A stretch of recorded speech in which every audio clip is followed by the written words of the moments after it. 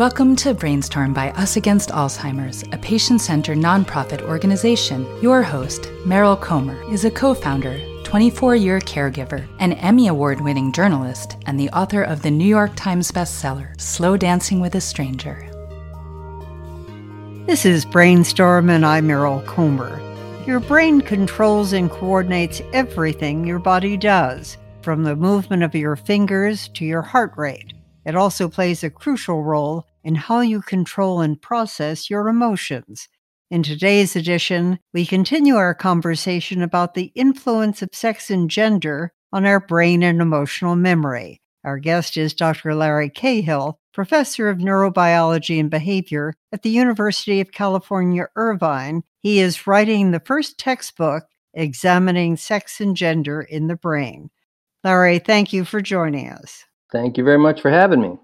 How do you define emotional memory, and what part of the brain controls emotion? So by emotional memory, I mean memory for those events that tend to be emotionally arousing. And by emotionally arousing, I mean activating your body's stress hormone system, your body's fight or flight system. And there's a hypothesis, an idea that's anchored in animal research that holds that your body's stress hormones interact with your brain, in particular a little structure called the amygdala. And the amygdala then acts like sort of an amplifier, cranking up memories in other parts of the brain. So the idea is you've got this sort of built-in memory boost system. Well, when I started to ask the question 20 years ago, is this idea, which is generated from a lot of animal research, true in humans or not? I found that yes, it is. It holds up very well in humans, but not the same way in men and women. We found a difference in which amygdala was important for emotional memory in men and women. By which amygdala, I mean the one in the left hemisphere or the one in the right hemisphere. And it turns out that the amygdala in the left hemisphere was proving to be more important for emotional memory, memory for emotional events in women. The amygdala in the right hemisphere more for men.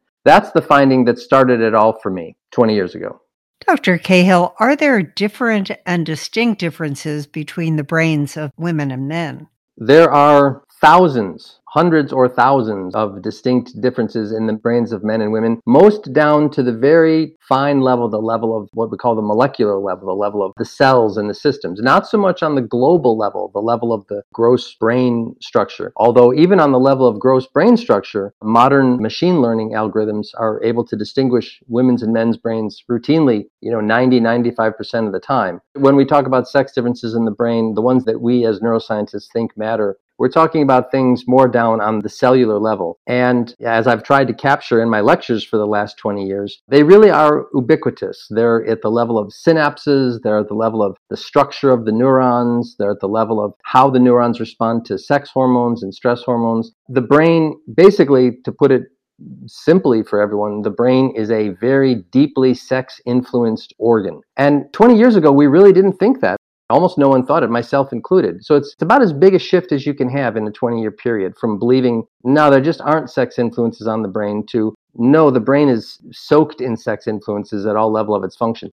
Understanding what they all mean, that's the hard part. And studying them without over-interpreting them, that's the challenge for everybody. Dr. Cahill, when you look at the range of emotions from fear, anger, happiness, love, do they manifest differently in the body? And what are the differences between men and women? Can we find a signature of different emotions in the body? It's a question that goes back about 100 years. And the answer is, to some degree, you can. There's not sort of clear-cut distinction. And also on that question, I would say there really, to my knowledge, hasn't been a whole lot of work done on whether or not particular emotions differ too much in the brains of males and females. Remember, when you talk about the sex difference issue, we're still at a phase where a whole lot of people still aren't studying females. So you shouldn't expect that a lot of these questions have been well examined for years and years, because a lot of people haven't even started to study the question. So what part of the brain controls anger and aggression? There's no simple answer to what controls anger and aggression, but probably this little structure called the amygdala is as involved as any structure. Dr. Cahill, you're talking about emotional response. Is the sensation of happiness created by harmony in the brain's response to a situation? Is happiness created by more of a harmony amongst different systems in the brain? It's a very good idea, and it may well be the case. Well, the reason I asked that question is because music is diffused in the brain, and the experience and the ability of those who suffer from Alzheimer's who haven't spoken in years can all of a sudden sing a song. So it isn't trapped in one part of the brain. That's very interesting. There is something we do know pretty well from lots of studies of brain and memory, independently of sex differences, that relates to what you just said. And that is that the parts of the brain that first start to decay in Alzheimer's disease, in particular parts called the medial temporal lobe, a couple inches in from your ears on either side, these parts are generally distinct from the parts of the brain that are heavily involved in habits or making habits. So when you talk about things like being able to sing an old song that you've learned a long time ago, there's a lot of reasons to think that the parts of the brain that subserve that are different from the parts of the brain that start to decay early in Alzheimer's disease. And so that's one reason why what you just said happens, that people who are starting to be in the early phases of dementia, a lot of habits are still in their mind fine. It turns out that the habits are being held heavily in parts of the brain that haven't been as affected as much by the Alzheimer's disease. Let's stay in this space. In the early stages of dementia, learned social controls about emotion and behavior also appear to unravel. Yes. Those are probably somewhat different from the habit parts of the brain. The habit parts of the brain stay pretty well intact much longer. But now when we get to the parts of the brain that control emotion and anger, now we're back to our friend the amygdala, and in particular its relationships with the front of the brain called the prefrontal lobe. And there's lots of studies that have looked at how the relationship between the prefrontal lobe and the amygdala starts to break down in Alzheimer's disease. And that's probably where you start to get your emotional dysregulation. I am aware of no studies to date, they may exist, but I'm not aware of them, that have started to look for sex differences in how that breakdown between the prefrontal and the amygdala takes place in Alzheimer's. I'm not aware of any studies that have looked into that. Dr. Cahill, from your research, do memories change over time? Are they layered every time you reflect on them? Is there an add-on to what happened, and how accurate are they? The brain, the thing you're using right now to listen to me, is the single most complicated system in the known universe. There's a lot we don't know about it. Do memories stay the same? Well, sometimes they do, especially extremely emotionally charged memories. Certain parts of them seem to stay locked in, burned into people's memories forever. And that may have to do, again, with our friend the amygdala. At the same time, other kinds of memories, maybe memories that aren't as emotionally arousing, are certainly prone to distortion. Someone once said that of all liars, the smoothest and most convincing is memory. Memory can absolutely, over time, with the layering that you talked about, you can grow convinced of things that never actually happened. So the human memory system is capable of both, capable of, under some conditions, having a rock-solid memory that won't fade maybe when you want it to fade. And then on the flip side, you have a memory system that's capable in other circumstances of believing things that never happened, and all of the above. By and large, if our memories weren't generally accurately related to what we experienced, we'd be selected out. Yes, our memories can and regularly do create false memories. At the same time, if our memories weren't by and large accurate representations of what we experienced, we wouldn't be here.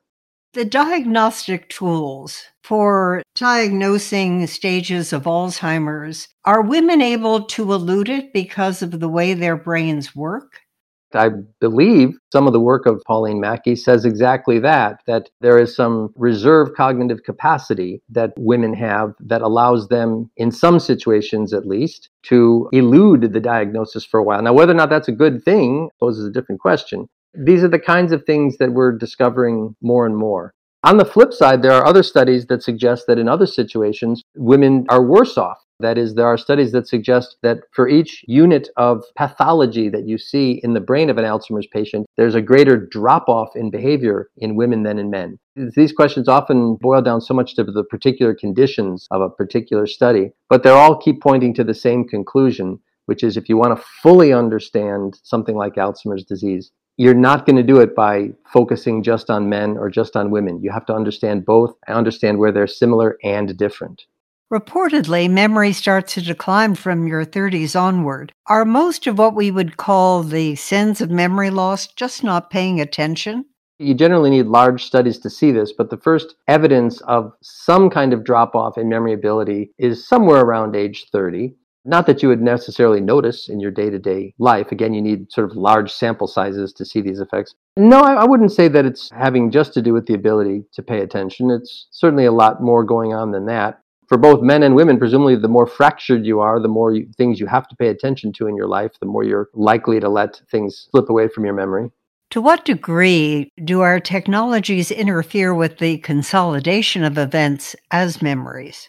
Things like little sounds going off, the many things that are constantly impinging, literally pinging on your consciousness. It does concern me. One of the themes in brain science, and especially that's relevant to Alzheimer's, there's a use it or lose it element to brain function, not unlike a muscle, right? Whole careers have been built on helping Alzheimer's patients by helping them to use and not lose what they've got. Well, the more the little device in your hand is doing the work for you, the less your brain is. I like to tell the story of, your listeners may know that there was a pretty famous study from 15 or 20 years ago where they studied taxi drivers in London. And to cut to the chase, they were all men who had to have an incredible map in their head in order to be able to be a successful taxi driver in London. And a certain part of your brain that seems to be important for making these maps is called the hippocampus. And amazingly enough, the London taxi drivers seemed to have larger hippocampi, especially in their right hemisphere,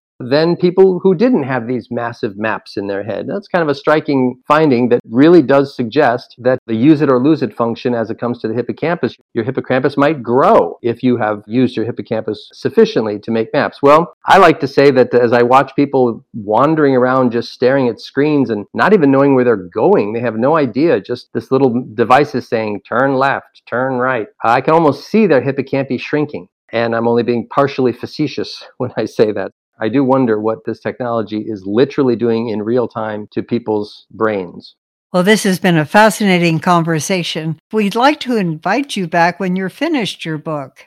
I'd be delighted to come back. Our thanks today to our guest, Dr. Larry Cahill, who is writing the first textbook examining sex and gender differences in the brain, with a goal to bring the latest science on the topic to the next generation of researchers and medical professionals. As Dr. Cahill put it, there's no turning back now.